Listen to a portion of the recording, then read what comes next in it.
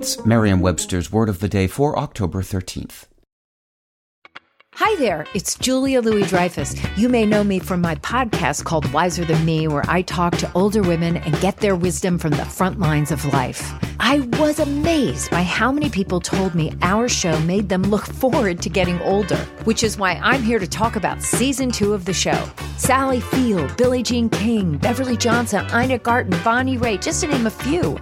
All hail old women. Wiser Than Me Season 2 is out now from Lemonada Media. Today's word is circumvent, spelled C-I-R-C-U-M-V-E-N-T. Circumvent is a verb. To circumvent something is to get around it in a clever and sometimes dishonest way, or if it's a rule or law, to avoid being stopped by it.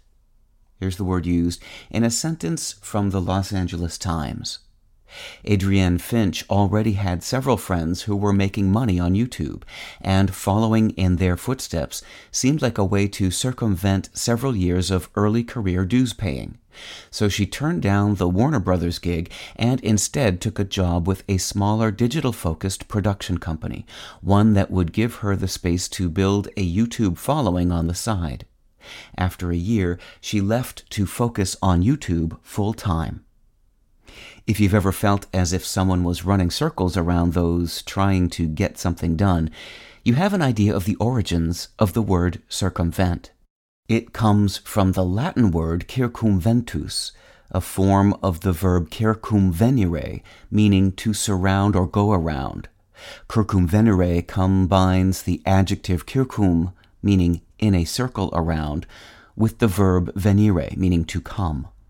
The earliest uses of circumvent referred to a tactic of hunting or warfare in which the quarry or enemy was encircled and captured.